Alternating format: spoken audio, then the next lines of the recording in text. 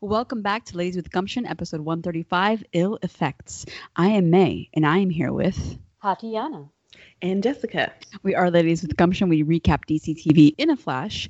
You can always find us on ladiesofgumption.tumblr.com. All of our podcasts are on iTunes, Apple Podcasts, Google Play, Spotify, Stitcher, Amazon Podcasts, whatever that is honestly called. I need to check.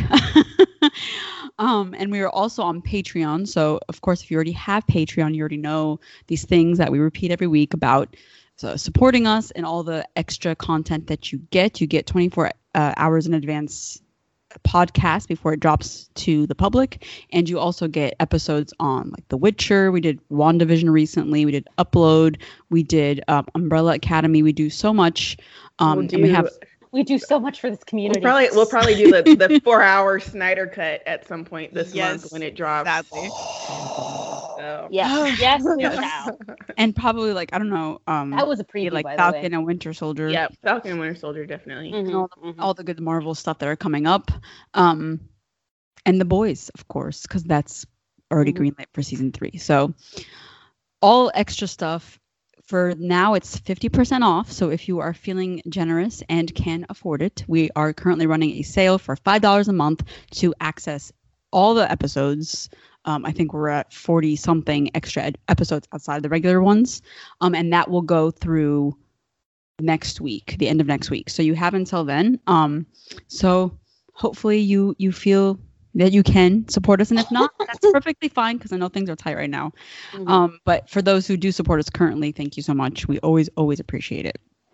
In the news, we have the Oprah interview with Harry and Meghan, which was a big deal. I can connect this to DC because David Harewood actually talked about this on a podcast.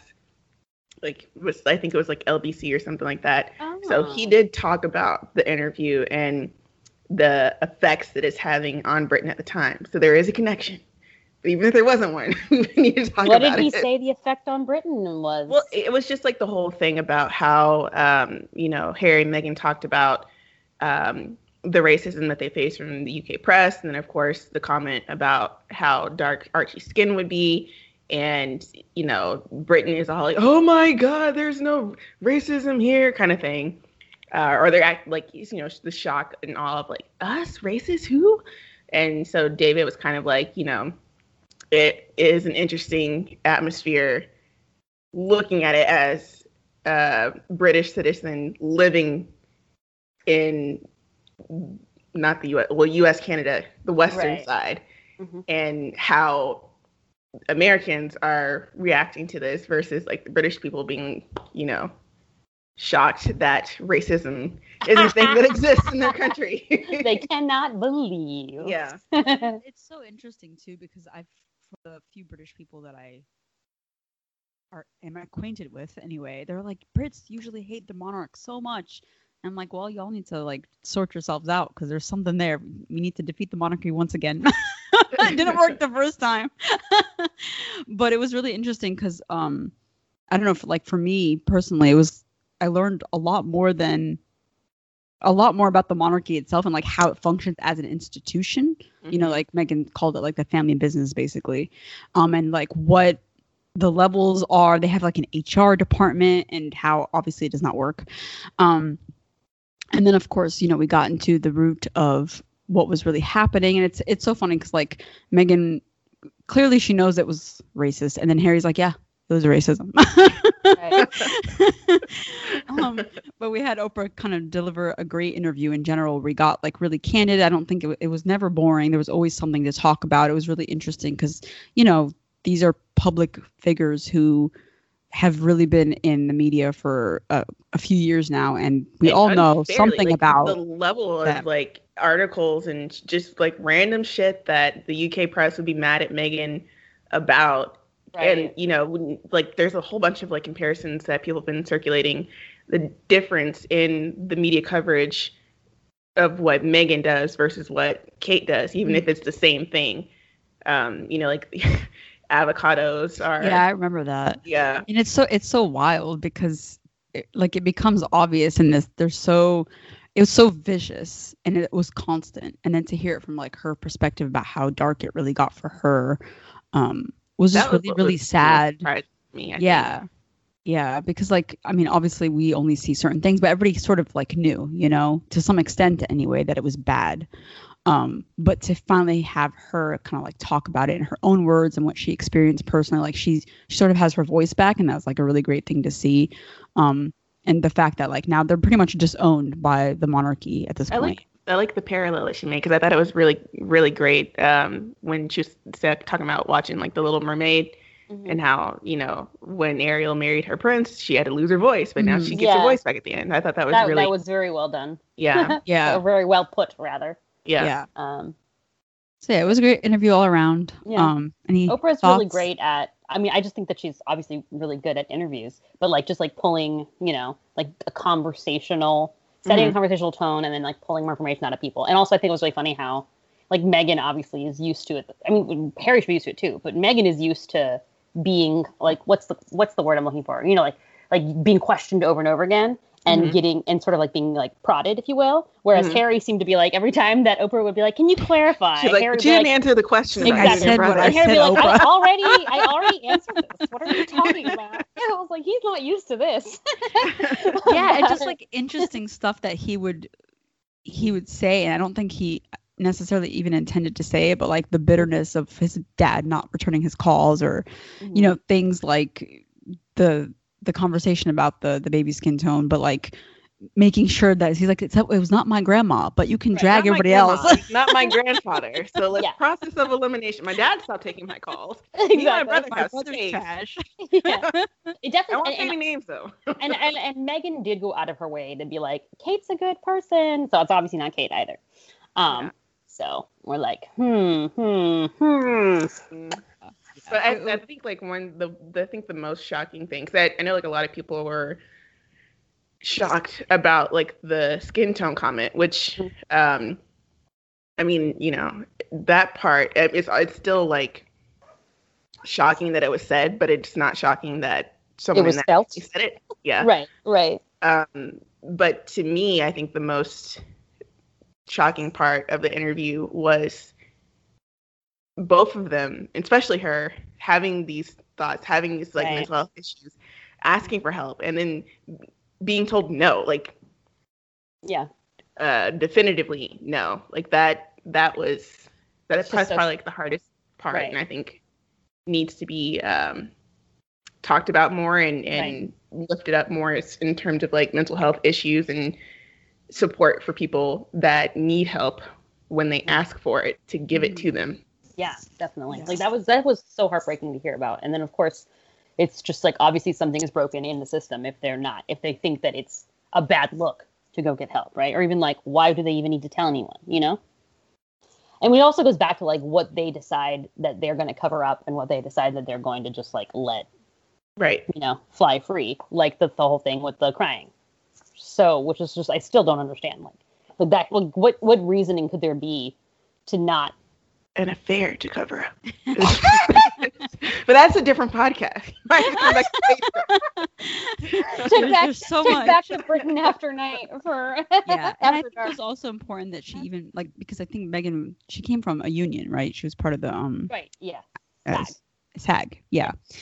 And to go to a place where clearly that was no longer the case, and her seeking help from like HR, just a important lesson that HR does not work for you; it works for the organization. So, yeah. So it was just a good interview all around. Lots of great new information, and also just kind of like a lot of sadness too. I would say some not great new information. Some not great, yeah. But I think it just goes to say, like, for me, like, our investment in Harry and Meghan is, Meghan being an American woman who's like, yes, she's across the pond, she made it as a princess.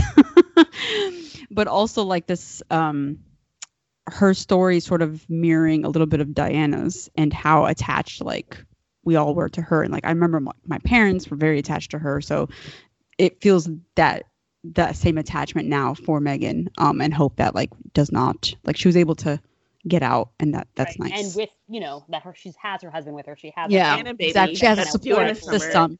Yeah, that baby girl is born on American baby born on July the 4th.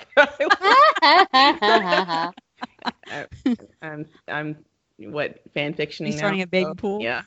Yeah. Betting pool. Independence Day. Yeah. So if you have not seen it, go check it out. It's airing wait. again tonight. This podcast will be after it aired, but they've been getting a lot of mileage out of it. yeah, 21 million domestically and 61 I think it's million re-airing globally. CW on the 25th. Yeah. So. Wow. No, but I was gonna say, I think the most surprising news from it was the Tyler Perry that let them stay. Oh yes, this. I was like, what? And got them protection? I knew I'd seen TMZ story or whatever that they were staying at his house, but the reasoning behind right and the security and all that was new. Yeah, I was like, what? Tyler Perry's one offering them protection? Damn. But yeah. It was surprising. Yeah. Moving into actual DC TV stuff, we do have, I guess, my thoughts on Superman, Lois, and Joe's thoughts, because Joe had thoughts. All right, that continues. Her thoughts on Tumblr, or was it an email? It was in an email. Okay. Customer S. Well, while I find this email, I will tell you my thoughts. And this, I will say that this episode was much better. Like, it's starting to pick up a little bit. I think that, while I still think the central drama between Clark and his sons is sort of boring, and the fact that Lois still doesn't really get anything with her sons is also not great. But I really liked Lana's storyline with her daughter, and I felt like it was the emotional core of the episode, because it sort of goes through her daughter is now seeing a therapist. We assume it's because of her parents' divorce, and it is, but also I think she attempted to commit suicide the year before or something like that. And so it's kind of really dark and heavy material. But I think that her mom is trying to reach her the whole episode and talk to me. We used to be so close. And then they have a really great breakthrough moment at the end about, opening up and why she's kind of distancing herself from her mom and stuff like that. So it was very, really emotional. And I think the actresses played that really well. So it's surprising that the Kent family is not doing it for me, but it's Lana and her daughter who are. And then at the end, they introduce a character named Lar, who's basically or Leslie Lar, and people are assuming she's Lesla Lar, who's a nemesis of Supergirl in the comics. Mm-hmm. So they brought her in, and I guess Morgan Edge is working with superpowered people, because when Clark goes to save Lois, who's investigating Morgan Edge and people's kids disappearing whenever they go to work with him or whatever, really shady stuff. Ew. Yeah, it's creepy. He then ends up fighting, he comes in and it should be easy peasy or whatever, but he ends up fighting a dude who's super strong, and he almost bested him. So that was really interesting. And then of course I hope that they're really building towards Lois's investigation and her journalism arc, because this episode felt to me very was it 610 of The Flash, when Iris was really getting going on the Black Mirror stuff, the Black Mirror, black holes. Thank you. So I think it's picking up in general, and there's at least some interesting things to keep you watching besides just the family drama stuff. And it's really nice too that the show doesn't have a team. Clark just shows up to save the day because he can. He doesn't need a bunch of people kind of telling him. It would be ridiculous if Superman had a team, though. Yeah, it would be. It was okay for Clark in Smallville, but it would not make sense for Superman Clark. Indeed. All right, and Joe also had feedback. It's very short. Where is Joe? I'll read it. It's Customer S. Yeah, she just says it's off to a good start with some intriguing storylines. Not so into the teen stuff. At least Lois gets her own villain with Morgan Edge. The end. Short and sweet. Love that. And then this is not DC TV, but it's really cool. Kung Fu is coming out April 7th, and they released the first trailer for it, and it looks pretty amazing. I don't know your ladies' thoughts on it. I watched the show, the 90s show. And my first thought was why are there a bunch of white people in this? Even as a kid, I'm this is strange. But now we're actually getting an Asian cast. And wasn't the story behind that? It was supposed to be Bruce Lee or something like that, but the studios didn't think that the show would sell with an Asian lead, and that's why they went with what's his face, David. Yeah. Sedine. Yeah. Yeah. yeah, so that sucks. So now we're finally getting an actual like Asian cast, and the lead And character one white guy. Yeah, and one random white guy. Because you have to have a white. Which goes back to the thing, because I was reading an interview with Eddie Murphy for Coming to America, like the sequel, and he was saying like for the first one that they had, because it was an all black cast, and they're like, oh, I don't know if we could do this, but we have to have like a white person. Have he's one like, white why? person. So that's why Louis Anderson is in the movie. Mm-hmm. So I guess they had to do the same thing here, because unfortunately there always has to be a white person, because white people can't handle stuff that doesn't include them. But other than that, I think the show looks really good. Any thoughts? Yeah, I think it looks really good. I like that the lead is a girl this time. And it looks really interesting. I can't remember all of the trailer, but what I saw of it, I'm intrigued, and I would want to like tune in on April 7th to watch it. So yeah. I mean, I'm also excited. I think it looks good. The trailer was fun. In general, I'm not, I wouldn't care about a show that's about any kind of fighting, but but I will give it a shot, just for the sake of championing diversity. And then Nicole, speaking of diversity, Nicole Maines and Cameron Johnson are writing comic book stories for a few DC issues. So Nicole will finally have like Dreamer be in the comics as, her character on Supergirl, which is amazing. And then Cameron's wrote a story for Luke Fox. So great things are happening there for them, and that's fantastic. And then what else? Yeah, so Cameron's is for a Batman anthology comic, and then Nicole's is for DC Pride. So that's excellent. And then Kiersey Clemons, at long last, has officially been confirmed again as Iris West in the Flash movies. Really, long live Iris West. Yes, seriously. It's been a long time coming. There's been so much, but I guess like because the movie's finally gonna start filming in April, we're finally getting all this barrage of news. Yeah, so there's just a lot of stuff going on there.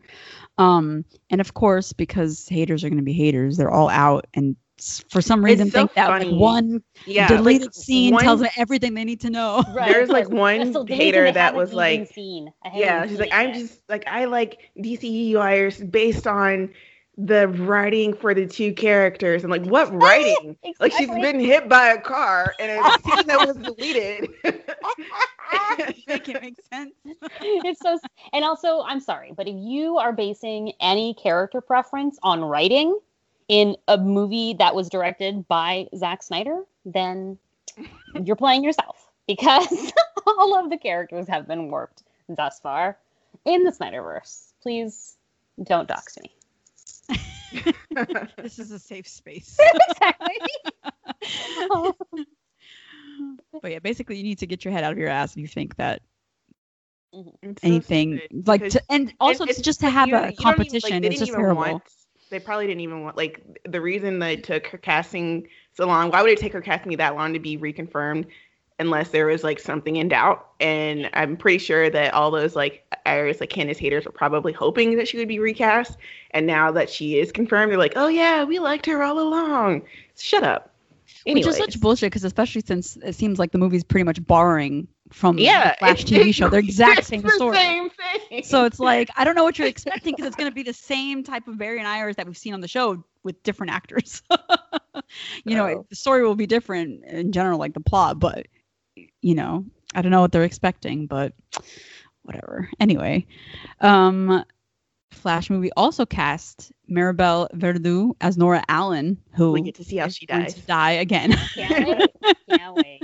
And apparently the actor whose name I forget, Billy Crudup, is no longer going to play Henry Allen. So I guess they are going to have a recast there, if they're still going to do that whole storyline. Yeah, because he's in the morning show. I think that's why. So. Oh yeah, I forgot that was getting a second. When you wait 6 years to make a film, sometimes some of your actors cannot be in it. They have anymore. other shit to do. I know. I'm surprised they honestly held on to like Ezra Miller for this long. Right, but it is sad too, because Billy Crudup is actually really great casting for Ezra Miller's dad. So there's like someone put like side by side of like an old photo of Billy Crudup, and I was like, oh my god, It was really good. I see for the vision. 2 minutes it was on screen in Batman versus Superman. Justice League, whatever. Anyway, when they were clipping scenes from. Yes. Oh yeah, you're right. It was Justice League. But From when the they were pilot of The clearly just Flash. taking the pilot of the Flash. Good time. And now we're gonna get the pilot of the Flash, but it's gonna be 2 hours long. Speaking of great casting, Doom Patrol casts Michelle Gomez as Madame Rouge for season 3, which is excellent because I love her. So I'm glad she's gonna be joining the weird that is Doom Patrol. And then of course HBO Max. I love her. HBO Max is apparently has apparently a Batgirl Zatanna project. And I think they're TV shows. They're WB whatever days where they like show like all the stuff that they're planning on doing, and they showed like a screen of all the things that they were doing, and there's a picture of like Batgirl and also one of Zatanna. So people are assuming that means, you know, those are going to be actual projects that are going to be at HBO Max. So we'll learn more about that. We'd love to see it. And then non-DC TV news, we've got the Powerpuff Girls is getting a live action reboot of the Powerpuff Girls. So the animated series from Cartoon Network, but these are no longer kindergarten superheroes. They are 20-something women who are just disillusioned by life. Millennials. Exactly. They are tired of this shit. They had a traumatic childhood of crime fighting, and now they're questioning everything. But it does have a good cast. So they've cast Chloe Bennett, Dove Cameron, and Yana Peralt in the lead roles. So Chloe is Blossom. Dove Cameron is Bubbles, and Yana is Buttercup. So that, I mean, seems decent to me. I don't know what to expect. It's the CW. Right. It's going to be like teenish drama, I guess. Or young adultish drama. But they've, you know, I'm just gonna say, it's like I'm gonna have to check out the pilot now. You know, okay, well, it's like, all right, the casting was decent enough, but now I have to check out the pilot. Thanks a lot. Indeed. And then Jazz Sinclair from Chilling Adventures of Sabrina has gotten a lead role in The Boys spinoff, which does not have a title yet, but it is happening. And I think Amazon. Yeah, it'll be called The Girls. It's called The what? No, I said it should be called The Girls. Oh, that would be great. Well, they do, like the two leads that they have cast right now are both girls, Jazz and another girl. But this is the one that's like set at a university for soups. Yeah. So that would be interesting. I like that it's in college and not like a high school thing. That is interesting. I like that concept too, because like obviously there have to be people who like train to get to, you know, the hired by an agency, 7 type thing. Yeah, exactly. So I like that. Yes, exciting stuff for The Boys, which I think started filming in January for season 3. So that's exciting. And then, of course, we have our format, Joy, No Joy, Feedback, Lady with Gumption of the Week. This week we only have 2 shows because Batwoman was not on. But we will start with... We don't recognize Superman in this house. We already did that in the intro. Yeah. You're getting little nuggets, but not too much. We will kick it off with Black Lightning and Side A, and the lovely Jessica will be your host. Yes, so Side A is called Sun Tzu versus Machiavelli. On Black Lightning, Gambi, with the blink and you missed it assist from Barry, supports Black Lightning, aka Jefferson, as he departs on a special mission to collect the particles formerly known as Jennifer from the ionosphere to put her back together. Members of the Pierce and Pierce adjacent family, which includes TC, except for Grace, because she apparently is only family when it feels like it, they're split between hoping for the best and preparing for the worst. TC is hit hard with guilt over the situation since he was the one that was with Jen in her final moments before she exploded, and he wasn't able to save her, while Jefferson is stubbornly optimistic in contrast to Lynn's science-backed caution. Grace is fighting not to feel like an afterthought in her own marriage, and successfully scores a ticket to the Jen 2.0 reveal party. Meanwhile, Lopez fights a one-sided battle against Lightning because she hates all metas and she is a miserable person, and she recruits the reluctant Hassan to run her anti-meta task force. Destiny tries and fails to take out Lala, and Tobias, just does what Tobias does. This episode... because I don't remember what he did in this episode, but I'm sure he was doing Tobias-like things. He was definitely doing Tobias things. Yes. with his carbon copies of Cyanide and other dude. This episode was written by Adam Giadron. I can't say your last name, Adam. Sorry. And directed. Does anybody have like an attempt at his name? No? I would say Guadron. Guadron? Yeah. Okay. But I have no idea. And directed We'll by go with it. That sounds right. Okay. I hope. Not. And directed by Billy Woodruff. So, what brought joy to you in this episode? Well, I did love the. I have a friend in Central City. He'll get it here in a flash. So it's just so fun. I was like, okay, we get it. So I do love that one site. The Circle Cinema one that was like very cameo. Like they were not wrong. They true. were. I mean, technically, the Flash was in the episode. We at least thought we'd get like a Zoom call. Yeah, technically, it was like Yeah, we thought we'd get a Zoom call, like, or just a voiceover call, or just something. Like a lightning of VFX effect. Come on, guys. Exactly. Yeah, like so it's really sad. slacking here. It was so sad. I mean, I do like that they didn't really put us in suspense. Like the episode starts and we're like, okay, we have to figure out how we're gonna get Jen back. This is how we're gonna do it. Now we have to wait to see if it worked. You know, there wasn't really like. I think at most there was that moment when TC who like basically like confronts Anissa like, what do you think is gonna happen? Like, right? How do you feel? And so like that was like a good moment where you see like Anissa's, you know, doubting. She doesn't know what's going to happen. And then when she almost breaks down in front of Grace. So you do get that sense of like, there's a possibility that we could lose Jen. But for the most part, it was really clear from the early in the episode that we are going to get Jen back. However, it's going to happen. The only question was how exactly because we don't have China. Exactly right. Because we don't have China. How are we going to do it? So I wasn't so that was acceptable to me. Also, I liked the scene where Lynn apologized to Jefferson for going out of line. Obviously, I have a lot more to say about that in the flip side, but I'm glad that they made up. Just like I'm glad that Anissa and Grace made up, and then Grace, I didn't make it up. Grace was there at the end, right? She did come with her. She got invited to the reveal party. She finally got, exactly, invited to the cookout.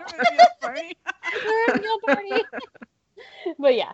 So it's like, okay, so hopefully we're making some progress. Maybe next episode, and it'll be like, this is my wife, by the way. Meet my wife. Anyway. And I do think that Jen being reincarnated in general is a really interesting idea. It's like, especially right now that Lightning is like a wanted criminal or whatever, you know? So like there is like a way that they can like, are they going to try to be like, oh, Jen was Lightning and now Jen is dead? Like, are they going to have to fake Jen's death for the world? Because is this other chick that doesn't look like Jen at all supposed to show up at school, you know? And what does Jen do with a new identity? How does she adjust to life where not even her family recognizes her? Does she have all her memories? It seems like she does because she was like, what's wrong, guys? She was acting like she was Jen. And also, it'll be interesting to see how this new actress plays China, basically. Plays Jen. Yeah. Like, how similar will she plays be? China as Jennifer. Exactly. And then, of course, because I keep bringing this up since I'm still just waiting for this to be a thing. Will this Jennifer meet Khalil? Will there be interactions there? Will she go to the show? Like, did they just recast this actress or, cast this actress for like 4 episodes or the possibility of a spinoff as well? I don't know. Many possibilities. That's a good point. And also I loved the Pierces all waiting together. Like, it was nice. It really feels like they are a family again. And like, we're hopefully going to get to see them bring their, all come together to help her. And then also because now they see what happens when they are separated. They almost lost her. Mm-hmm. Then, of course, I did like Gamby convincing Jefferson that the town does need Black Lightning. Plus, the parallel of that with like, I don't know if it's really a parallel, but like it's the same episode that Lala gets publicly outed as a meta. That's what Lala was doing. Destiny tried, like you said, tried to kill Lala and failed. Destiny cannot. I like that. Destiny can't beat Lala. So anyway, but then everyone sees him, resurrect on the streets of Freeland or whatever. So that even now it's even more clear, quote unquote, to the public, the general public, that metas are bad, right? Lala is bad. Lala is a meta. Metas are bad. So that is that. What is that? Deductive reasoning? Yes. Deductive reasoning. And also, I really enjoy like that we're getting to see Lala's dynamic with both Black Lightning and with Jefferson, right? And in both cases, it's like, I don't like you, but I respect you. So that's fun. Oh, and also the flip side of TC talking to Anissa is Anissa being the one to be like, it's not your fault, TC. You didn't do this. Jen was gonna Jen, whether or not you were there. And obviously you did your best. No one blames you, etc. So I'm glad. I hope that they give, obviously now he doesn't have to beat himself up forever because Jen is back. But I hope that they continue to give him a little bit more space and not just treat him as their Luke Fox. Yeah. So there you go. I agree with that. I also liked the, Anissa telling TC that it's not his fault, but also him feeling really guilty about it because I really felt bad for him emotionally because he was just so traumatized by the whole thing. I was just talking to her and then she's gonna go into the ionosphere, and just not be there anymore. It's just wild, There's no body, no nothing. So I felt for him, and I feel like the actor is just a great addition to the show. He brings a lot of grounded, emotional presence to everything that he does, and I think he's whether he's talking to Gamby or he's talking to the Pierces, is just really good overall. And especially since he's the one that spent most time with Jennifer this season. She hasn't spent that much time with her family. That's true. So it makes sense that he's the one who's kind of sad the most, or visibly kind of shaken, ruffled and shaken, about it. And then of course Jeff, I think that it was really nice to see him be a little bit more optimistic, kind of being no, Jenna's gonna be okay, versus the kind of down guy we've seen for the last 4 episodes prior to this. He had that breakthrough with Jennifer. He's I'm trying to be a good man or whatever, or a better one. Trying to get back to who he was before. And then this happens, but he's sort of as his family is falling apart, he sort of holds them together and is kind of the emotional anchor. Be no, everything's going to be fine. We're going to get through this. I've got a friend. And that friend, I did expect a Zoom call, but I did like that moment. The fact that there's still a crossover somehow, that we remembered that these two guys met in Crisis, which was really nice. So it's just a small moment, but that brought joy. Mm-hmm. And then the fact that we had just plot movement. Lala, for a while, it's okay, well, Lala and Destiny, they're sort of on the same page now, but now they're really not because Destiny's trying to kill her competition basically. And then it kind of becomes the theme for the season seems to be, obviously metas are bad. The police hate them, they're stand-ins for racist cops essentially.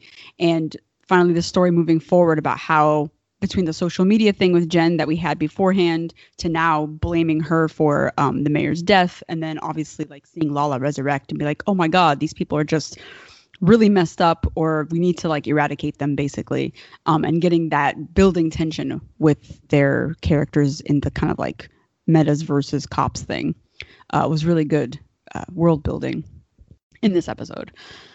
And I'm gonna say that's it, except for I like that the family was actually together this episode, even if it was for a terrible reason.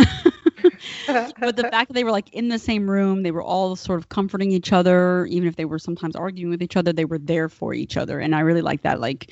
Unfortunately, this had to be the situation, but it was nice to finally have that this season. Yeah, and I agree. The vibe of the episode was appropriately somber and tense, because there was it was really heavy with the situation of Jen, possibly coming back wrong or out of sequence or whatever. Because you've got all this hypothetical science that they're banking on to bring her back and to bring her back whole. So that it's somber because she may or may not come back. She may not be the same. They may not be able to put Humpty Dumpty back together again. But it's also very tense because, especially the last set when you get to 98, she's charging, right? It's just a cell phone and a charger. And she's you're can I use it now? Yeah. And so those last moments when everyone's waiting for something to happen, and Jen is trying to Jeff is trying to fill her with the force. It's I can't feel her anymore. What's going on? All of that seemed appropriately tense, because I know China's not coming back. So how is she gonna come back? Is she gonna come back as that energy thing from the comics where she's more lightning than person? You don't know. So I thought all of that was very good, emotionally. Barry's non-cameo was funny. After watching The Flash, I was I'm just gonna headcanon that when Jeff called, like it's right when Barry became Spockberry, like in the beginning. And so like Jeff is like calling up, and like Barry figures out what he needs like mid explanation, runs to Freeland and gives him the particle whatever with the phone still in Jefferson's hand, and then like leaves before Jefferson can be like bye or hi or whatever. So that's, I mean, I feel like, yeah, I wish, you know, if we were a little bit more, if the shows were a little bit more interconnected, you know, Barry could have said like, oh, by the way, I just ran back from Freeland, you know, on the Flash, and they'd be like, yay. But, you know, whatever, we work with what you work with. So all in all, I thought, and it was literally like, blink and you missed it, because I looked down at my phone, I looked up, and he's like, here's hydron particles. Like, wait a minute. So that was, yeah. Looking down at your phone when Barry was gonna show up.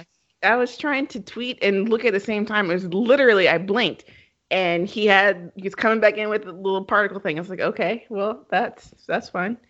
I agree that Jeff being Mr. Positivity, especially because like last week we were talking about, oh my God, he just poured his heart out to his daughter. He didn't get to see her, and she died. What's this going to do to him? It was really nice to see him just be like, Mr. Positivity, we're going to get her back. She's up there. Instead of like breaking down even more, which is what he definitely could have done, he kind of rose to the occasion instead. So that was great. You know, I also really felt for TC, and I think that conversation that he had with Anissa was a good one, like you guys said. And even Lynn, the way that she was expressing like her grief, and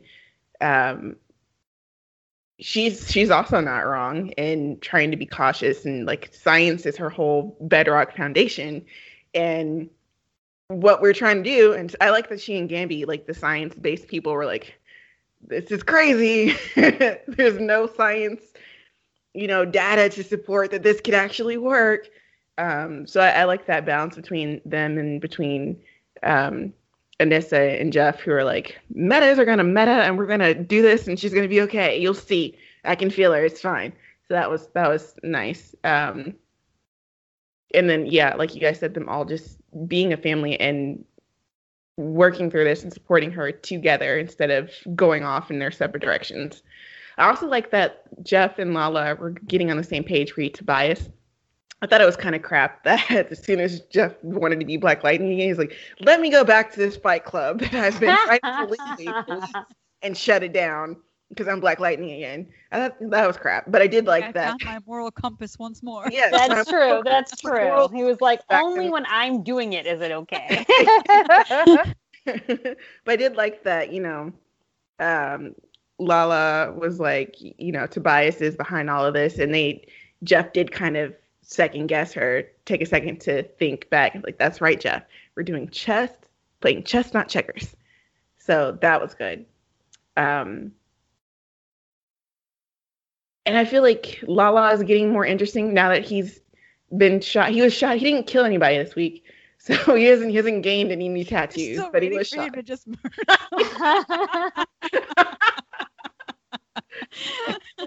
I feel like we're getting closer. I don't know. But I just feel like, yeah, he's getting a little bit more interested, so that's good. But what did not bring joy? Well, okay, everything's like the flip side of what I already said, but the fact that we didn't get an on-screen cameo from Barry, like obviously I know he can't be there in person, they're filming in 2 different places, but like you couldn't just call him up, you couldn't have a FaceTime with him and be like, hey, listen, this happened. That was sad. And that's okay though. I guess it's literally in this economy we could not get it. Now, Jefferson and Lynn, like immediately, well, Lynn, I wonder what they'd have to pay Grant to do that, right. He should do it out of the goodness of his heart, okay? He should be like, you know what? This is my gift to you. So, it's not like it would take that long. Come on. But yeah. Or they just get like a stunt double and a flash suit. Exactly. Just get Grant stunt double Cody, that guy. All they have to see is his back. Cody is a lot, yeah. Cody is probably a lot cheaper than Grant. And then just get a voice actor who can imitate Grant. Done. Like Karen would be like, wait, did I do this? No, you'd fool even him. Anyway, Lynn like immediately resorting to like blaming Jefferson. I guess he did it too, but like she was just like, you did this. It's your fault. You've been a bad father. I was like, oh my God. I was like, I guess we have to go to therapy again today. What is happening?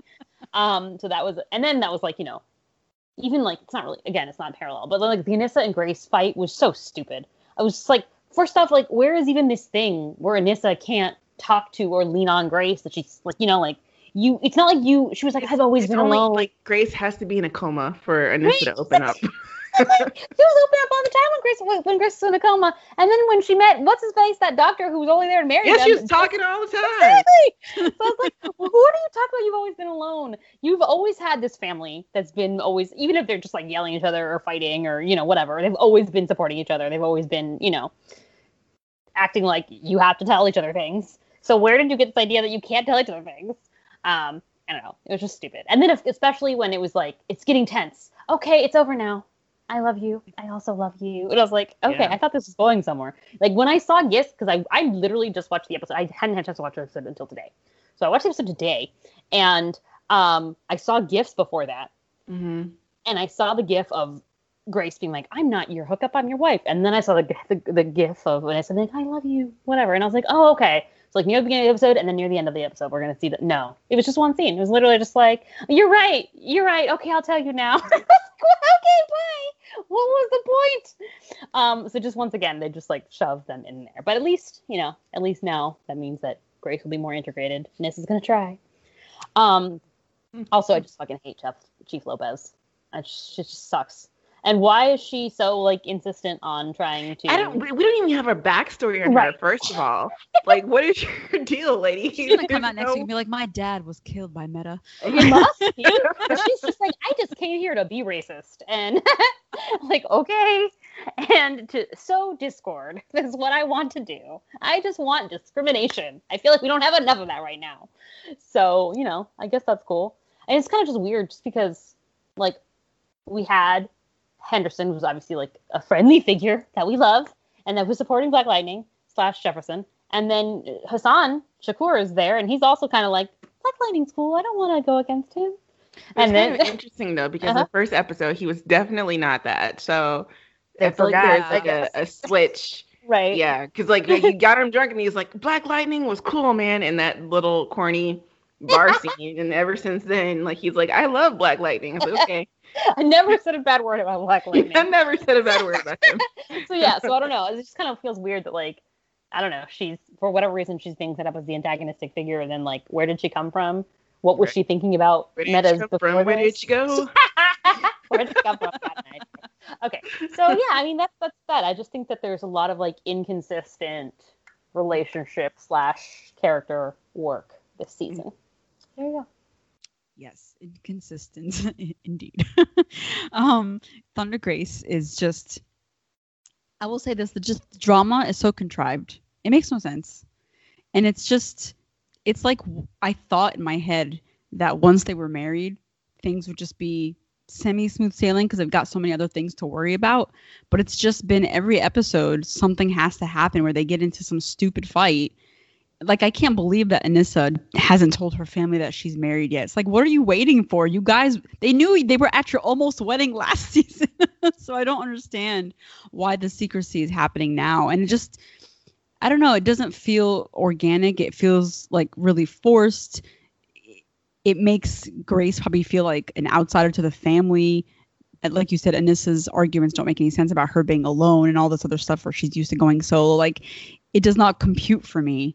And so this ship right now is just feeling very whatever. I literally do not care because every time I see them, it's like, oh, they're just going to fight and it'll be stupid and whatever. And well, that's annoying. And then of course, like with regards to like all the Jen and, blowing up, exploding in the air and like her family having to deal with it. I'm sorry, Nafisa. This episode was just not for you. Oh.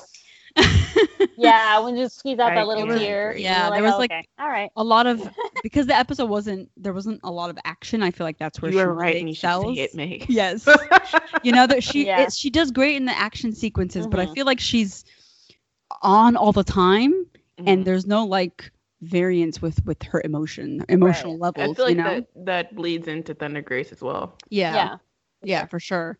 And it's, like moments where she had to be like really soft here with like TC. That scene was like fine, but then like her mom and other scenes with Grace, it just didn't click for me. And I feel like she's great when she's like Blackbird and doing that thing, but then, doing these emotional moments are just not her strength. And it was very obvious this episode, especially because it was all about the emotions. Mhm. And also hate Lopez. Like I don't, like you said, we don't know where she came from, why it is that she's doing what she's doing. Like what really is her agenda and like what is she trying to accomplish? Is it something that's just going to be for Freeland because her meta's all over the US and probably the world? Like what is her plan really? Because she can't get rid of them all. And it's weird because like it feels like this season was sort of a reset in a lot of ways because like we forgot about they talked about like what happened in Markovia, but it's not something that we see the repercussions of very often in terms of like the government or even like a lot of the community, or what was the impact of like the green light babies and what the ASA did to them and all this other stuff that could be interesting. So I don't know if they're going to like tie that in with her storyline, because right now it doesn't, like having her be like a one note, hating cop is just really not working. And she's just like more annoying than anything else every time she comes on screen. What else? Like, I have to hand it to them. I was surprised about the Jen recast at the end. I was like, oh, they did I'm on glad they Viv. did not kill her. Yeah, they did on Viv. I'm glad they didn't kill her, but at the same time, I'm like so confused as to how this is gonna work in the future. And it's not necessarily a dislike, just like, oh, okay. I think it's like some people were like, so you can do that. Like, I guess recasting actors is okay sometimes. I mean, in this case, like we knew that China was going to leave. She wanted to leave. Troy told them she wanted to leave. So and they weren't going to kill off Jen. So I don't know. This was, I guess, the next best step to take. So I don't know. We'll see. I already do miss China though. But that's all. Yeah, I was also I was shocked. I was surprised because I didn't know what they were gonna do. I just didn't think they were gonna do that. So that was a pleasant. Well, I don't know if it's pleasant, but it was definitely a twist, a plot twist in the situation. I agree with you and Tati on Lopez. It just seems like there's not much there other than anti-meta, and there's no, like, they clearly don't care about her. I would almost like, it would make sense to me if somehow she was been on Tobias's payroll from the beginning, and then I'd be like, okay, you make sense now. But right now she doesn't really make sense because we don't care about her enough to give her a backstory apparently. So I don't really, feel one way or another towards her, other than the fact that she is clearly not on my guy's side, and so there's no explanation for the amount of hatred that she feels towards Metis. So, yeah. Like I really want her. Like I feel like she almost has to be like corrupt from the beginning and part of some master plan. Otherwise, just like you're stupid. Jefferson and Lynn's ugly ass fights, like when I was live tweeting, I was just like, oh my God, here we go again. And they're always just like, they're not even fun fights. They're just really like hurtful and right. I mean, technically, that was something that was interesting, that Jefferson's misdeeds in the beginning of the episodes have come back with some consequences now. Because the police are using the guy that he beat up to push their lightning is the number one terrorist agenda.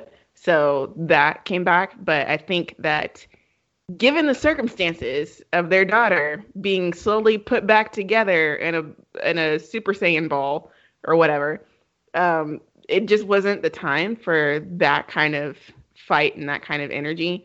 they made up, which is fine, but it's just not necessary to keep going back and forth like this with them. And then for Thunder Grace, I think you hit the nail on the head, May, about like the emotional connection. Because I'm just like, at this point, I just don't think Thunder Grace has chemistry anymore, and I'm tired of pretending like it does. It felt very, and I think not only the chemistry, but the writing and the fact that they're having all these stupid fights. Like, why did Anissa want to jump the broom with Grace still on her hospital bed if you don't want to tell your parents that you're married, if you don't want to talk to Grace about anything, if you don't want Grace's shit in your apartment, why are you getting married? Anissa? She wakes up in the middle of the night, it's like, why are you here? It's like, I live here, I'm your wife. None of that makes any sense. And it's just, we say this all the time, that the writers clearly don't care about Thunder Grace, and they don't. I don't see, honestly, I feel like they're going to fight over something stupid next week. So they're no longer something that I look forward to in the episodes, which is a shame because there is so much potential there. And I feel so bad for Chantal that this was supposed to be her season, and this is the shit that she's getting right on her season. And it's the final season. Like, that's not cool. But feedback. I'm just glad she's getting paid, at least. True. Small blessings. What did Swara and Joe think about this episode? Let's see. Swara says. Swara says. No corner. Swara, see me here, new corner. Swara says. Swara says, Blacklining this week had a few good thread lines, but I found the overall episode so frustrating. I liked, again, Jefferson and Lynn having a legitimate argument about their issues, but the way in which they went to such extremes of blaming each other with little nuance was aggravating to watch. Like, we get it. They have relationship issues, but if the writers are going to have them constantly renege on their progress in a repetitive cycle like this, what's the point? It's getting tiresome with the lack of progress they're making as a couple. We want to root for them. I know it's hard with being fearful about Jen not now, but it's just frustrating to watch. Speaking of which, why have a plot line of Jen not telling her literal wife, and he said him, but he meant Anissa, not telling her literal wife about Jen. I know she told her later in the episode, but why? It's just so illogical and makes pointless drama. Just let her be there for her from the beginning. While I'm glad Jen is still alive, the unceremonious farewell of China still feels wrong, even knowing it was her choice to leave. I wish to show confidence in her character alone to carry on into future seasons, but alas. I feel you, Swara. And then we have, did anybody else have Joe. All right. Joe says, what is even going on over there? No promo, no warning at all about Jen's recast, nothing about Khalil and his spin-off 4 episodes in. That's true, because we're about to approach it in episode 7. Mm-hmm. And she says, hopefully they've thought through how they deal with the new Jen. I don't know. We'll see. Joe. Thank you for your feedback, and we will post these on Tumblr this weekend. Yeah. Any predictions? Well, I just want Lala to be a double meta. I really want a double meta? A double meta. Cling to this line of thinking until the end. That's all. I accept it. I have nothing else. To add. I mean, I'm sure that next week, Thunder Grace will fight again about something super stupid. Sad. Well, since we don't have any predictions, we're going to move on to side B, which is The Flash, aka, the side's titled Expendable. In The Flash, this episode was called Speed of Thought. Barry gains a new skill. Barry suddenly gains the power of speed thinking thanks to the artificial speed force, turning him into Spock Barry, predictor of quantum ball trajectory and making Cisco irrelevant. He attempts to use his new gift to save Iris. Where our Barry leads by democracy and friendship, Spock Barry leads with singular authority. While Barry is thrilled with his new power, Cisco is hesitant to trust it. All actions that risk not being able to save Iris are deemed illogical. For example, wasting energy to save Frost, illogical. And resisting Spock Barry's authority is futile. as Team Flash finds out. Doesn't mean they won't try, though, because Frost, Cisco, and Allegra try to one-up Barry, who they literally just experienced, knows everything. Cisco tries to confront emotionless Barry, who is planning on sacrificing Camilla and Singh to save Iris, and a fight ensues. Barry allows them to momentarily feel like they're doing something before knocking them all out and doing what he's planning on doing anyway.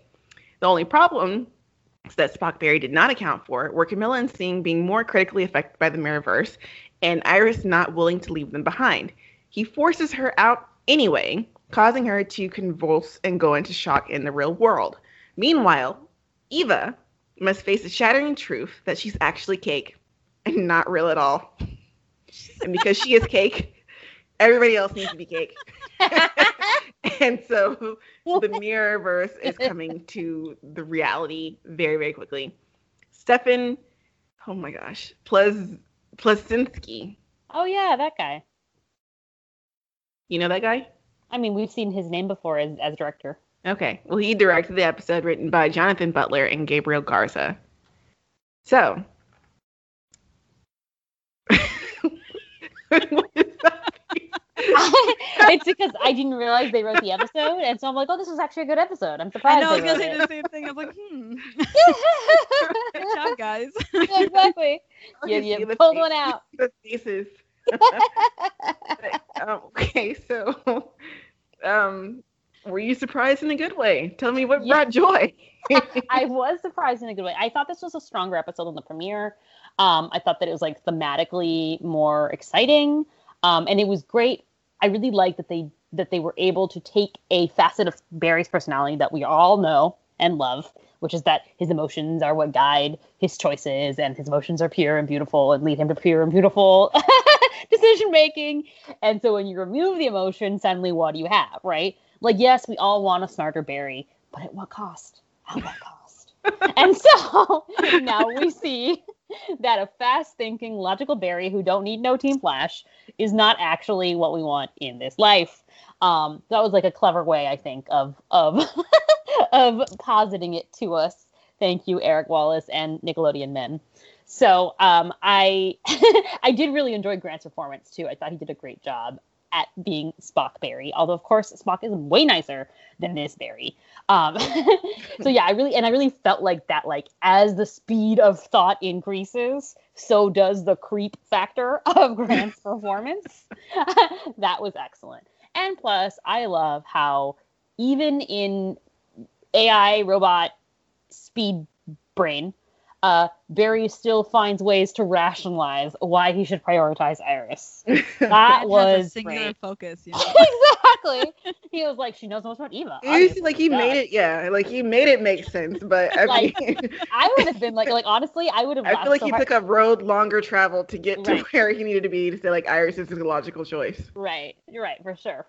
Because I thought he was gonna say, and I was like, not ready to hear it. Be like, well, 2 is better than 1, so I guess we're gonna rescue Camilla and Singh. He was like, no. Iris is great. He could have literally just been like, you know what? I have to procreate with Iris, so I guess we're saving Iris because I'm the most important and Iris is not the second most important. But that was not the case. So I accept his she knows more about Eva reasoning. And also, they got me. And I think they got lots of you, because I see a lot of you complaining about this. That thought experiment where they voted for Camilla and Singh over Iris was not real, guys. It didn't happen. It wasn't a thing that happened. Yeah. It was in Barry's head. It's I kind of was funny. watching it live at that point because I was flipping out. Like, wait a second. Exactly. No, like I I was like They're tweeting being it. so I was like in weird. the middle of tweeting. It's like illogical. We would not do this because like 2 over 1, and then he's like, "Oh, it's a simulation." I was like, "Oh, okay." Yeah, exactly. Because they got me. While I was watching it, I was like, what the fuck? I was ready to rebuttal. Exactly. And then when Cisco came in, he was like, we would never do that. And I was like, oh, okay. Well, then, Thank you, Cisco, for clearing that up for us. so weird. So that was great. I really liked that. Also, I loved how Iris immediately, I mean, of course, at that point, it's so obvious, but Iris could just immediately tell this is not my Barry. I'm not going with you. You have to save my friends first. Why are you talking like that? So, yeah. Because, at least, if she was in Barry's position, she obviously would have figured out Mirror Barry much faster than Barry figured out Mirror Iris. So yeah, of course we get to see Selfless Iris on display, and Barry still dragging her through. Plus, who doesn't like, even though she had to get hurt for it, who doesn't like that her getting hurt is what snaps Barry back to emotional reality. And also that makes me very excited for what is to come. Like, how is she going to react to this, right? How are they going to save Camilla and sing? How is everyone going to coddle Barry next week so that he doesn't feel guilty for what he did? Even though I do understand it's not his fault, right? It was the brain, your brain on drugs. So yeah, you can blame Wells for giving him the artificial. Yeah, there you go. I think Cisco basically said that because Thawne's artificial speed force fed off of like negativity, they're like, we'll just take out all the emotions. And Where's the the result guys? was like, yeah. Science they should have done positivity, right? Yeah, exactly. That's like Barry's sweet spot. What would have been very unhappy pills? Well, that exchange would have been like, we can get Iris out with our positive thinking. Let's all think about her right now, and she will appear. Let's like hold hands and kumbaya around the Speed Force mirror. Yeah. Also, this is not really like a joy necessarily, but I mean, it brought me joy. How Iris is like, we got to be secret because Eva's watching. And then Camilla's like spray painting. I'm going to the speed lab. Not like he was actually watching, but it was very. I was like, yes, Camilla, secrets. But I did love that. We got to see them interact again. Thank you, Camilla, for existing. Cisco remembered that he was dating Camilla. That was also great. I also, even though I'm sure we'll discuss it in the Not Joys, but I do think that the way that they did the little mourning thing for Wells, for all the Welleses, and then also it's like, this is all the people we've lost, whatever. But that was like a nice, closing of a chapter just to open it again at the very end. Wells in memoriam. Yeah. So I thought that was nice, and we got to see Joe there. So finally, Joe got to be there for like a split second. But yes, I am on this show. And at the end, okay. Also, you know what? I will say that this is probably one of not Danielle's, but Caitlin's better episodes. I'm sorry, not Caitlin, even Frost. Yeah, Frost's better episodes. They're just one to me. I don't care. But like, so I'm not saying like she didn't like necessarily get to perform anything, like emotionally speaking that was different or elevated. But as a character, we really got to see her stand her ground. Because she was supposed to be Ralph. Pretty sure. So they went into the script and like, this is an upgrade. Control F Ralph. I love that theory. I love that theory. That's an excellent theory. And then they just should keep doing that then, because Frost as Ralph is superior to Frost as Frost. But yeah, so I did like how she and Cisco and Allegra worked together to bring Barry back to himself. And then of course when they had like the Team Flash versus Flash thing. That was a good climax, rising action, or whatever you call it, to the prelude to the conclusion of that arc. It all went very nicely. Unfortunately, she can't stay standing for an entire fight ever. I wish they would stop that, but that's okay.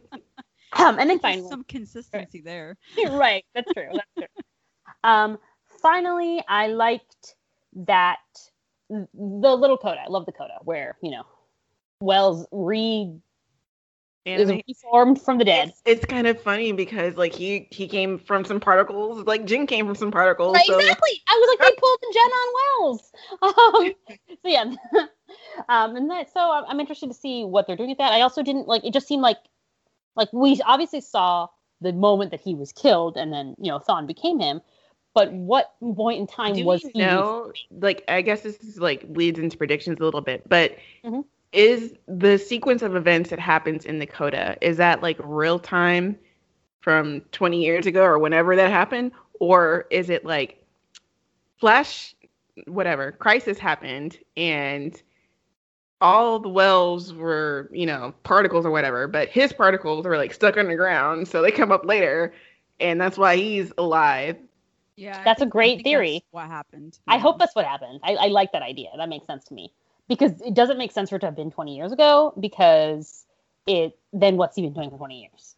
Right? Wouldn't Cisco have already figured that out when he was checking like what has changed? So I do think it might be like getting rid of the wells, maybe destroying the artificial speed force is like the next step, right? Because all the particles were used for the artificial speed force, and then Barry just destroyed it, right? So then maybe somehow that like Wells releases, releases some Wells Releases particles. some Wells. Ew. Like coronavirus particles in the air is like Wells particles. Like yeah, that's definitely how I read it. I had to go back and watch like when Nash like his molecules because he would be the only one with a physical body left. Right. Is the one that's underground. Yeah. So perhaps there was like the OG Wells was in there, and now he's like, there's a body here for me. Let me just reanimate this 20-year-old corpse. That sounds great. Okay, so that's all. Yeah, I'm gonna start with that since you left off with it. But I thought that was like amazing. I mean, after 7 seasons, I like that the show still has surprises in store because while we didn't want a Wells, I'm like, whatever, he's gone. But I know he's gonna be back. It's probably gonna be some rando. I didn't even think about OG Wells. Yeah. So I was like, oh shit. Well, this is a wagon I can get on board. It's fine because it's something that they haven't explored at all because we never got to know this guy. Right. So I think it's a great twist. And a shocking one. And also even like the West Allen reunion, like I'm sure we've all imagined something or other in our heads going forward about how they're going to reunite and what's going to happen. I did not expect that to happen.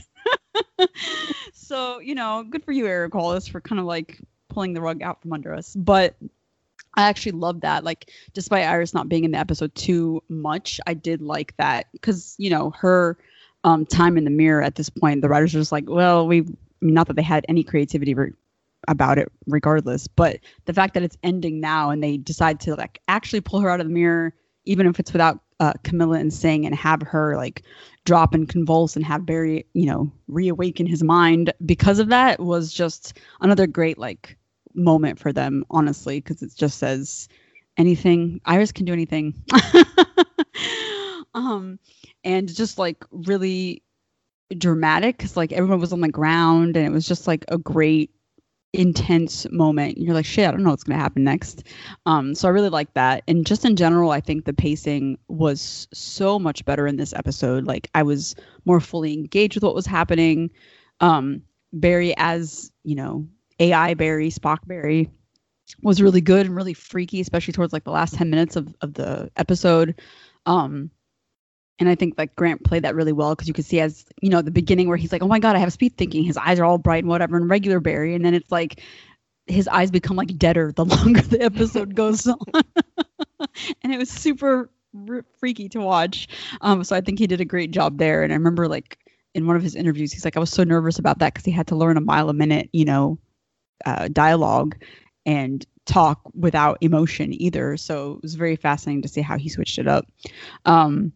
I think, despite everything we complain about the team, but like Tati said, they're like, well, we would have told you, like Cisco's like, we would have told you this was a bad idea. We would have come up with something else. So like while machines, even in real life, right? Like machines can do everything for us, but we still need like human interaction. They still can't check that I'm not a robot box. Exactly. We still need humanity. So I really like that message in general. And even like the involvement, I don't know, I think they came up with like an excuse for why Chester wasn't in this episode. He was going to see his grandma or something.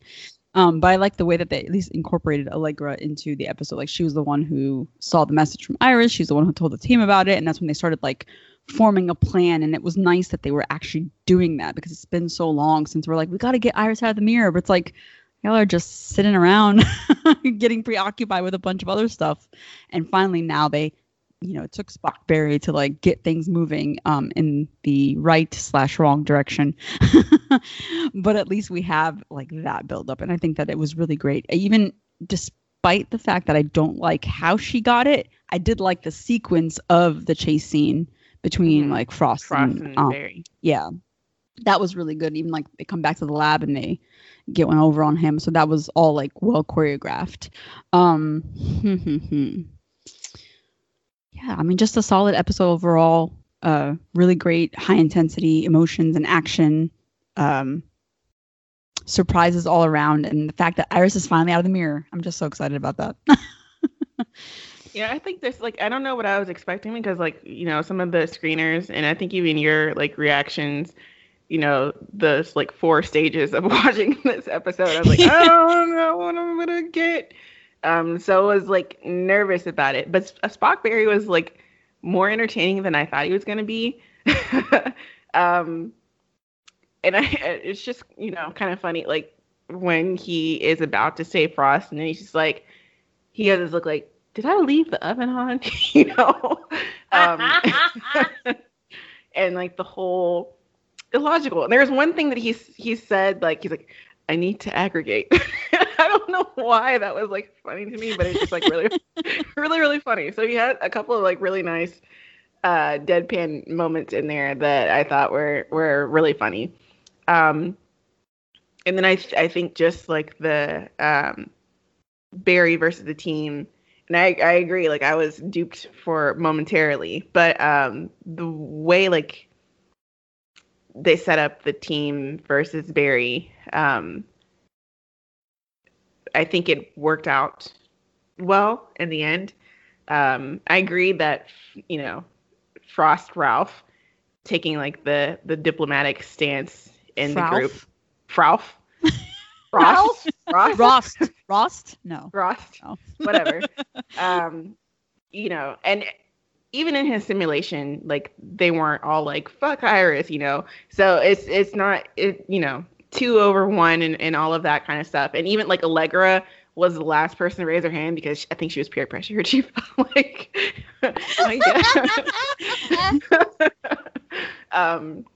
but then and then teaming up to fight Spock Berry was funny but futile. I like that Allegra is the one to find Iris's message because it makes sense, even though she went over there because she's crying about Nash.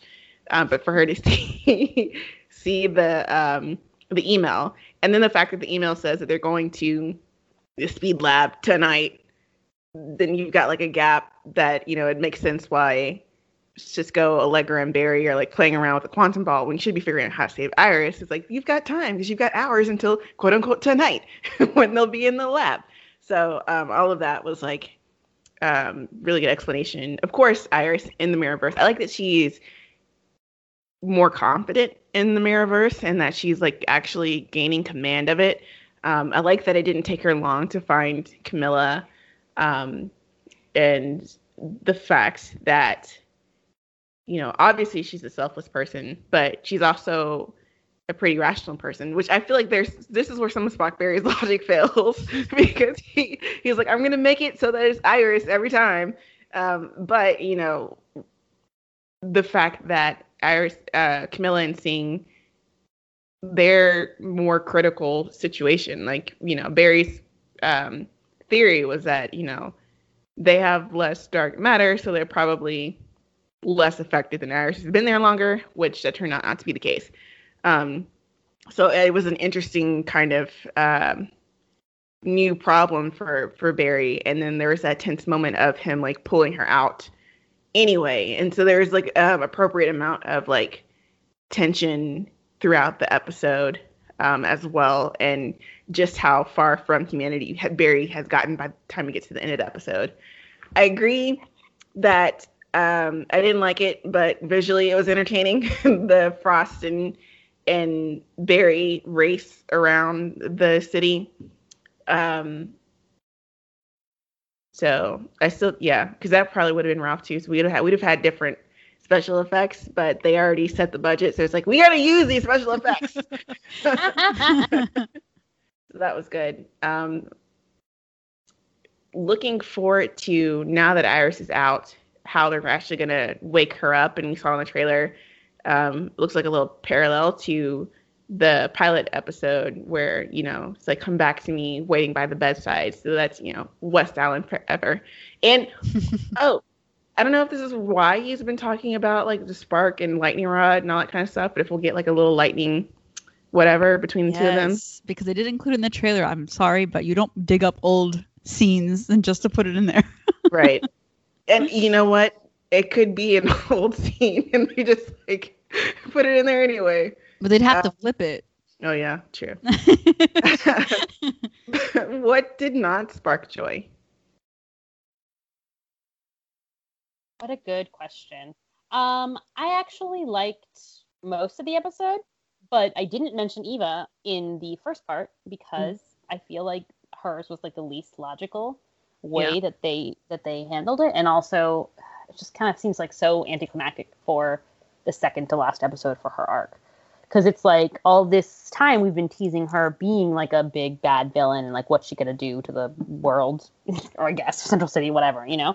And it's like, oh, I have good intentions that were twisted, but so far we haven't really gotten to see much of what those good intentions were. She's like, I wanted to use the thing for good, and I'm mad because now it's being used for evil, so I hate Black Hole. But we don't really see what Black Hole is doing, A, and B, we don't really know what her plans were previously, so I don't know what she's lost other than her shitty husband. And then now C, it's like, Barry distracts her, right, by outing her to the world with using this video that literally all that I would think the next thing, if I was that reporter, my next thought would be like, oh my God, are you still suffering from that incident? Clearly. You know what I mean? Like, I would think, oh my God. So your soul went into the mirror and you died, and now this is a duplicate of you. I was like, how did we get here? How was that video proof of all of that? That doesn't make any sense. I don't know how Barry could have reasoned that that's what they would then realize. And then I was also like really concerned for the life of the reporter. Like, I thought Eva was going to lose it and like try to kill her or something. But Eva was just kind of like, no, oh my God, I have to go rock back and forth in front of the mirror for the rest of the episode. And then look at the mirror and be like, this is my home now. Exactly. That was so lame to me. I was like, okay. I mean, the previous episode, wasn't it that she was going to like explode a plane because it was Black Hole and that was going to have side effects that were going to be very disastrous? So like, I don't know that we really need, now she's going to be purposely disastrous. Like, I feel like it's more interesting if it's like, you have good intentions, whatever those intentions were, because we still don't know, but the methods are really villainous, right? That kind of thing is more interesting than like, and now I'm crazy because people believed this 5-second, obviously photoshopped video of me dying. So yeah, that just seemed like really dumb to me. And then also just like, what is this world where people just hit play on the file and they don't have like a screen grab of what the file is? Like they click it and they're just like, okay, it's gonna go. They don't prep it beforehand. Like, who runs television shows like this? I know this happens all the time. I know this is like a thing that you always do in movies. Like, it's the wrong file. I accidentally sent my teacher an essay about my love for Jungkook instead of my actual paper. But it just seems so dumb. It just seems very juvenile. So, aside from that, did I not like, I don't like that we're continuing this idea of kind of low-key blaming Allegra for like not spending enough time with Nash or not getting to know Nash. She does not deserve that. She doesn't need to feel victim blaming. Yeah, exactly. He was a creep. He was the one that was like stalking her and following her around just because she looked like someone that he let die. Not even. Yeah. So I don't need that. She doesn't need that in her life. I think it just feels like, again, it's like, it feels like we must have too large of a cast in order to have Cisco and Caitlin back. Chester has to go. Chester had to go. Cecile, I don't even know if Cecile was in the episode. She just wasn't in the episode. No. And Joe she dropped was talking to Allegra for like that one scene. Okay. Yeah, because she was the vision of the Flash. She was like, your grief is your love persevering. Wear Nash's belt. Oh, that's right. She's the one that was inciting the victim blaming of Nash or of Allegra towards Nash. And then Joe had like one scene. So I was like, I feel like we really like it's not as like pronounced as Black Lightning where it's like y'all don't even know each other, but it does feel like there's like less of a sense of community. Not that I wanted to be at Star Labs. I liked when we'd see them in other places, right? Oh, they're at Jitters, or oh, they're at the West House, or whatever. And when now was the last time we went to Jitters? Oh my god! Right? Yeah. So yeah, it just kind of feels like it's like we can't have that many actors in one room, so we have to.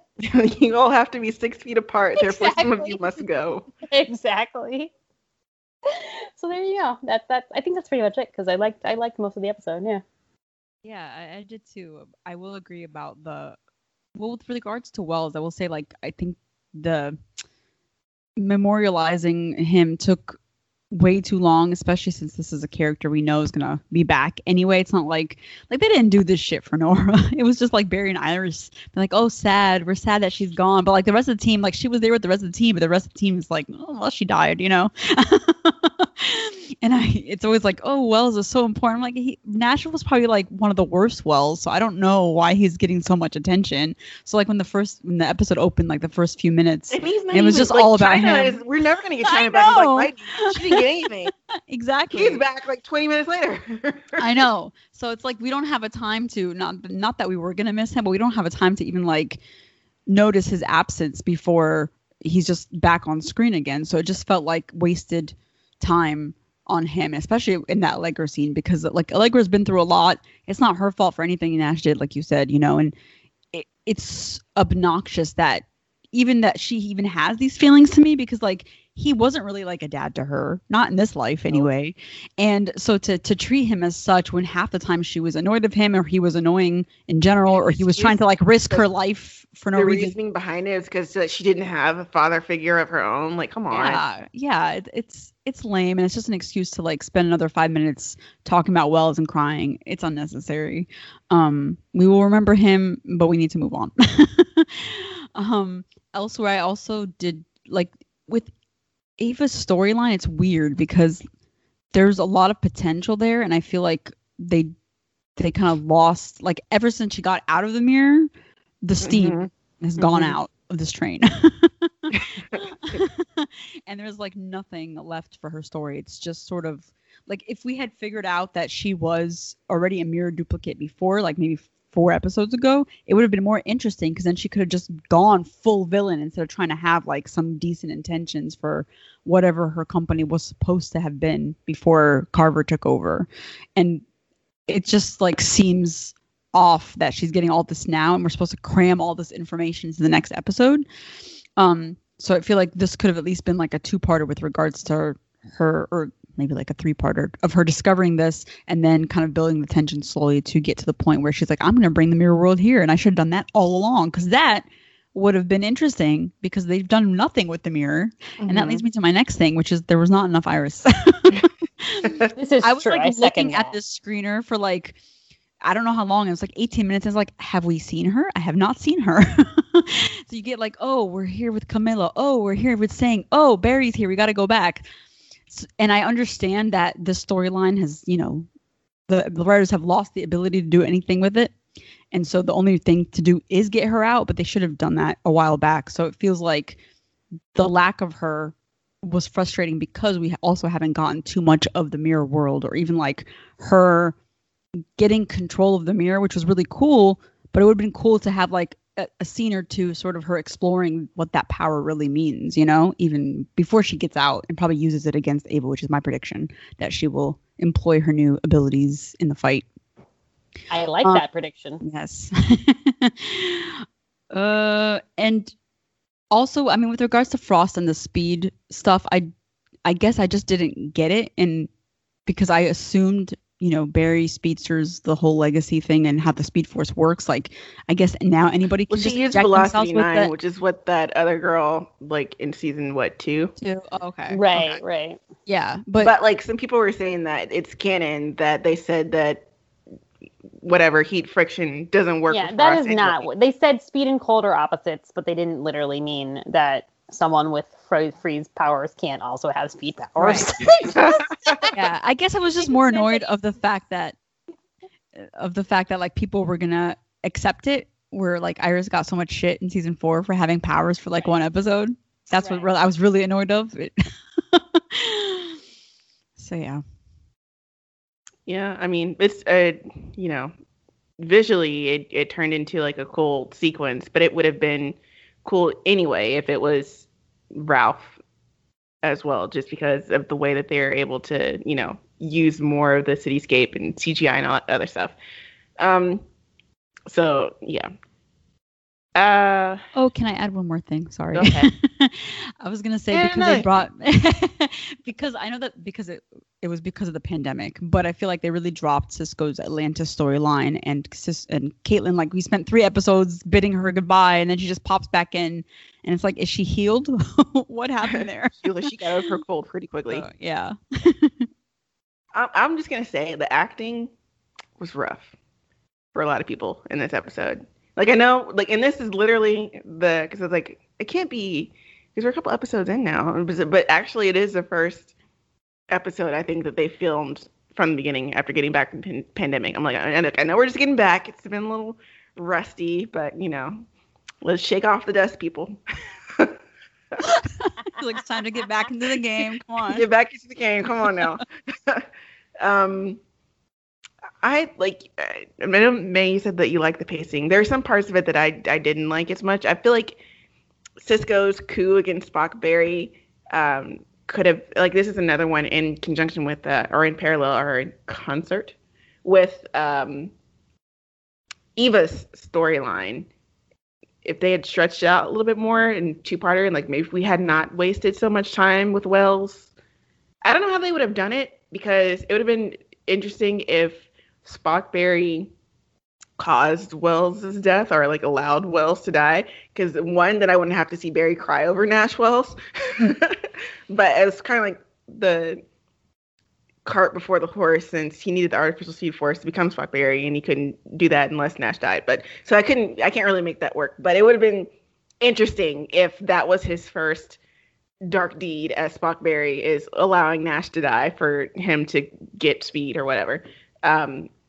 And then that kind of like plays out more into like this episode and like really like ramp it up and make it like dramatic. I feel like there's parts where it seemed like it was kind of rushed, and Cisco went from being curious about it to a little bit ridiculous and like semi-jealous over Spock Barry or whatever. I feel like and this Cisco remembered he had a girlfriend named Camilla, but it also felt like, Frost getting hurt compared to Camilla being in a Mirrorverse. 2 different levels of emotion there. Yeah.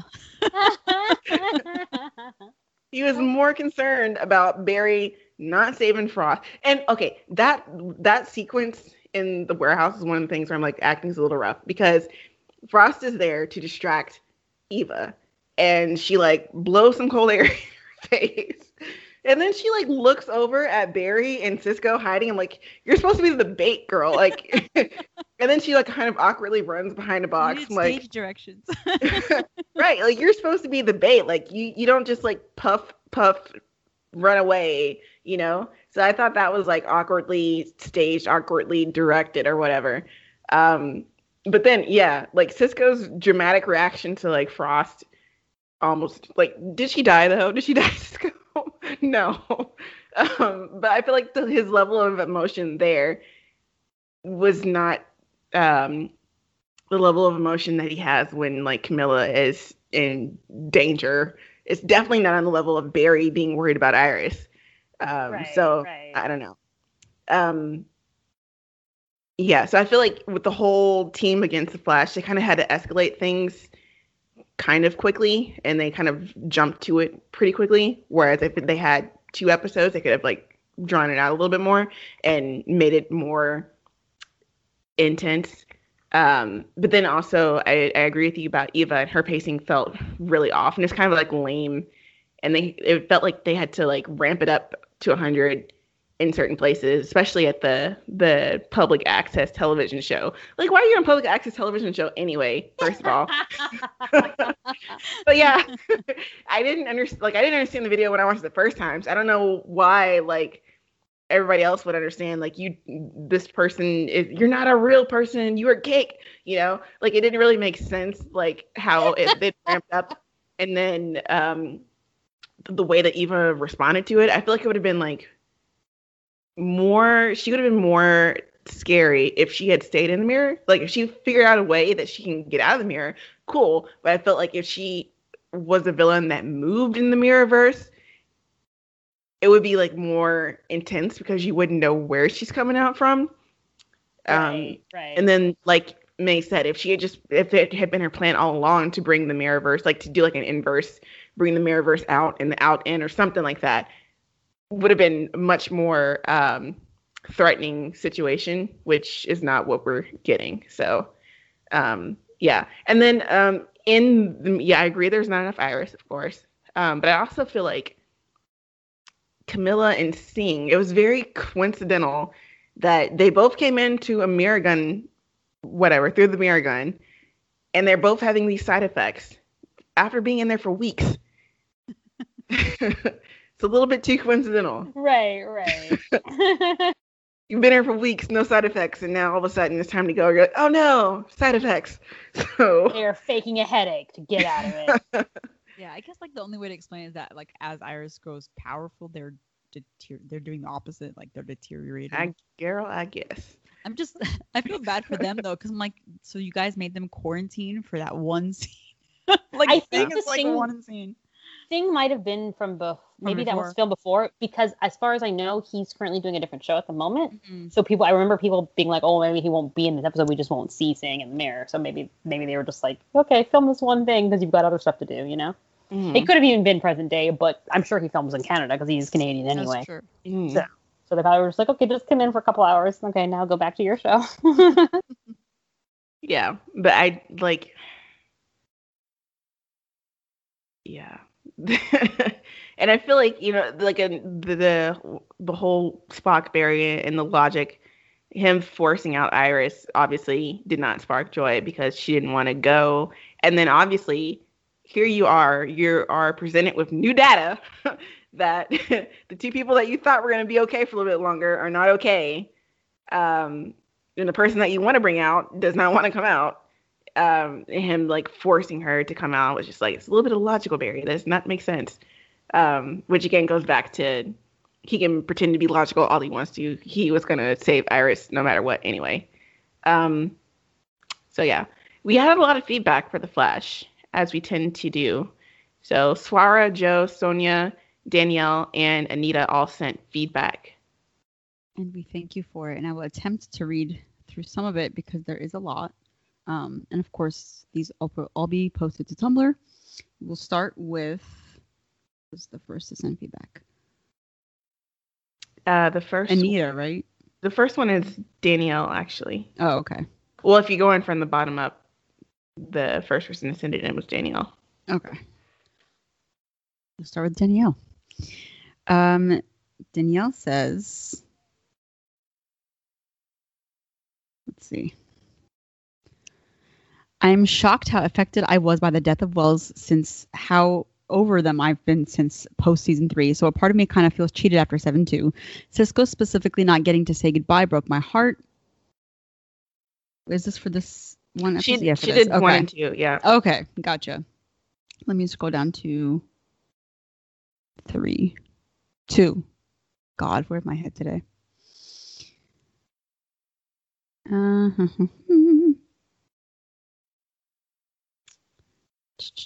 The how can I do this without a Wells is bad and wrote the show into so many corners, but was an exciting prospect. Getting to see Cisco, Barry, and even Caitlin like be people who were allowed to be smart themselves again, rather than a Wells needs to figure shit out. Just FYI, she did a bullet point at the bottom, so I don't know if she that does. might, yeah. She's going to try and summarize in a bullet point. Thank you, Danielle. Lifesaver. She does try to summarize in bullet points. Wells' death was effective. It helped not having Cisco there to say goodbye because it sold the unexpected sacrifice. When people die, they go with unfinished business. This is true. I hope that with the original Wells' return doesn't continue to hinder the journey a character like Cisco would go on if all the Wells died. I hope original Wells is wholesome and not overbearing like they all have been post-season 2 Harry. Seeing Grant have fun makes me enjoy the episode more. Seeing that he isn't interested in the material makes me uninterested. I appreciate the show linking Barry's lack of emotion to the artificial Speed Force and not just the fact that he gained high intellect. Grant is good. Carlos is really good. Candace is very good. I hope Iris gets to be hurt. Barry forced her out of the mirror universe. I hope Iris gets to feel something about how fucking long she's been in there. And I think she will, because even Grant in his interview, which he never usually does, was very excited about Candace and Iris' storyline about that. So there you go. She says, Jesus, how fucking long has she been in there? And why the fuck is there no urgency about saving Camilla, Iris, or Singh? If we get Singh out, I need to see 70% more of him. Agree. Unfortunately, it's probably not going to be the case. Hope they discuss how Barry feels when he loses her. Also, how Iris feels about Barry going to any lengths to save her. Cisco makes me cry. Cisco and Caitlin make me cry. Cisco and Barry make me cry. The way Cisco powers crying, were treated makes me cry. More Cisco, please. Amen. Thank you, Danielle. And then we have feedback from Sonia. She says, this is also very long, so I'll try to get through some of it. But she does say, I was so excited when I listened to last week's podcast and heard my feedback being read out loud. And it really reminded me of why I love your podcast, as it's such a safe space for me as a woman of color, comic book, TV show, movie fan. Oftentimes I feel so ostracized, so to speak, by other comic book TV show fans. Since they are usually all white or don't give a crap about people of color, internalize racism in the show, movies, and etc. So in this podcast, I truly feel heard and seen, and it's nice to have a trio of amazing women of color like you guys talk about the things in fandom. That's so sweet. Thank you. We're glad that you feel this is a safe space. Virtual hug. Yes, virtual hug. For her feedback, she says, this was a great episode of The Flash, and again, Grant truly showed his acting chops like he did in the previous episode, with more comedic acting with being Wells, because Barry being emotionless could have easily dubbed into the Stephen Amell School of Wooden Acting. But Grant really showed subtle hints of emotion in each decision that Barry made with his body language, expression, tone of voice, etc., which brought some much needed depth to the characterization. I'm going to skip some of this just to get down to it, but it will all be posted online. Also, Emotionless Barry really reminded me of an episode of this old Disney Channel cartoon series called The Weekenders, when one of the characters cries during the movie and gets made fun of by his classmates and becomes emotionless as a result. Oh my God. I live in Vancouver and had seen some set photos of Candace and Victoria with the spray paint message to Iris from Camilla, and was interested to see how that storyline would play out. That's so cool. And the moment of people I saw who complained about Iris getting Barry's speed in that one episode and who were celebrating Frost getting speed in this episode, like, I wonder why. I don't know how to insert gifs in emails, but if I could, I would insert gif. This is accurate. It seemed like Eva was becoming sympathetic, and now with Barry basically turning the entire city against her, she's even more evil and crazy and unhinged than she ever was. Yikes. The scene at the end with the mirror in the elevator and Ava pulling that officer through the mirrors scared the crap out of me. Oh yeah, that was such a good scene, actually. I hate horror movies when people's reflections do different things than the regular person. I literally almost had a heart attack during that scene. It's a very specific fear. Yes. Thank you so much, Sonia, for your feedback. And then we have Joe, who says, can't wait for this mirror arc to be done with. Why would they tease me with killing all the Welleses and then bring another one back the next episode? Wallace sucks for denying us a happy West Island reunion, but I'm glad Iris is finally out. But think of how much better it will be next week. I need them to use the lightning rod theme to redeem themselves. I agree. Swara says, in Swara's Corner, the Flash this week was interesting for me. I recognize it was a technically well-done episode, but I also found it very frustrating. Why do we need more drama with super smart Barry? Just get Iris out and be done with it. It honestly felt like a slog. Why spend so much time on Nash's death? Even in death, this character is so annoying. I do like, however, some of the ethical debates they were having, as that felt realistic. I hate that it had to involve choosing Iris over two other characters we care about. Again, that aspect felt frustrating, but it was a simulation, Swara. It was not real. I'm hopeful they'll all get out. While I know it was technically well done and made sense for after all the time Iris spent in the Mirrorverse, I still hated seeing her in pain, and for that to be Barry's motivation of snapping out of his emotionless state. I also hate that it had to be a ripoff Elsa saving the day. We spent so much time saying goodbye to her at the end of last season, only for her to unfortunately return so early now. Also, I saw someone point out on Twitter the combo of ice and speed doesn't make sense. We've discussed this. Yes. And then we have Anita. She says, oh, hell no. This team did not have the audacity to vote on whether to save Iris or save Singh.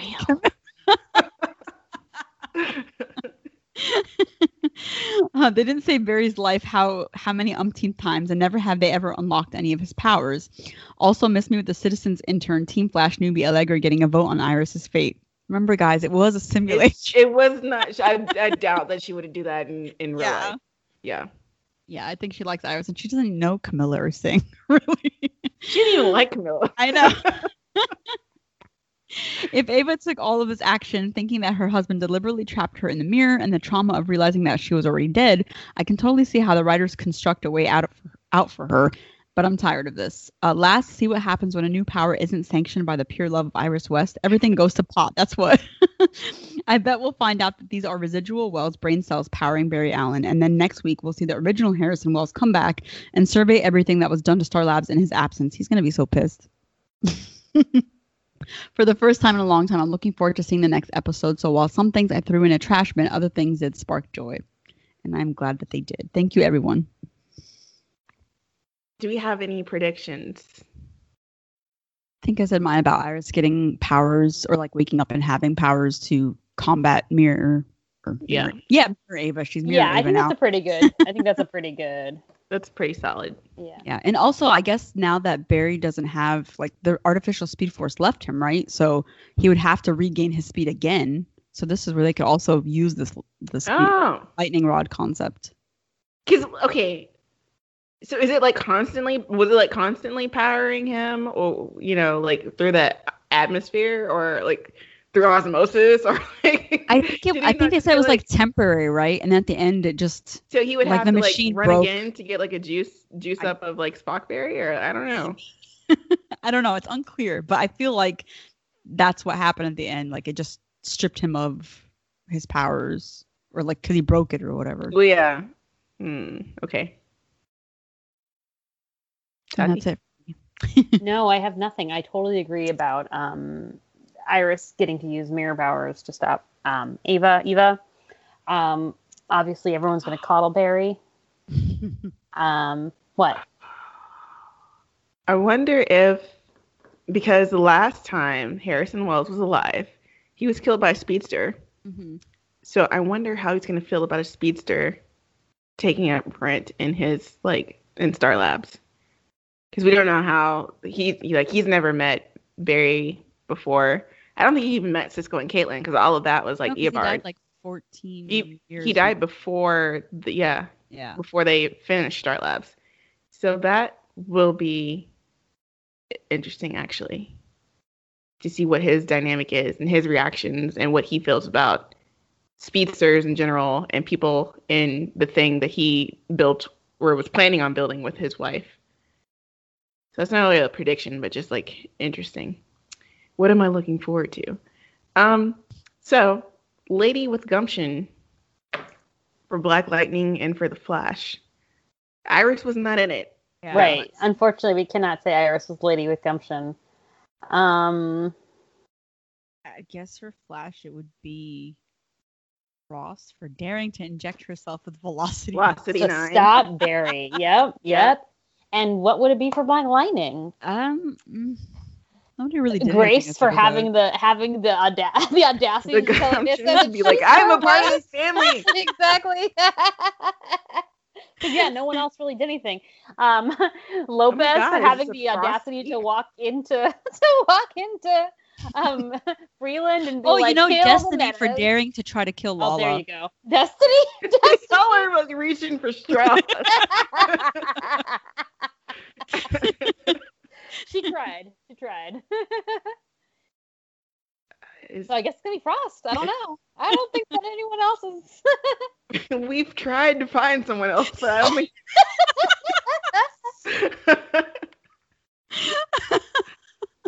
Is this her first time? I know she's second place. It's definitely happened before. She's definitely won before. She's won second. She's won second place before, but has she won first place?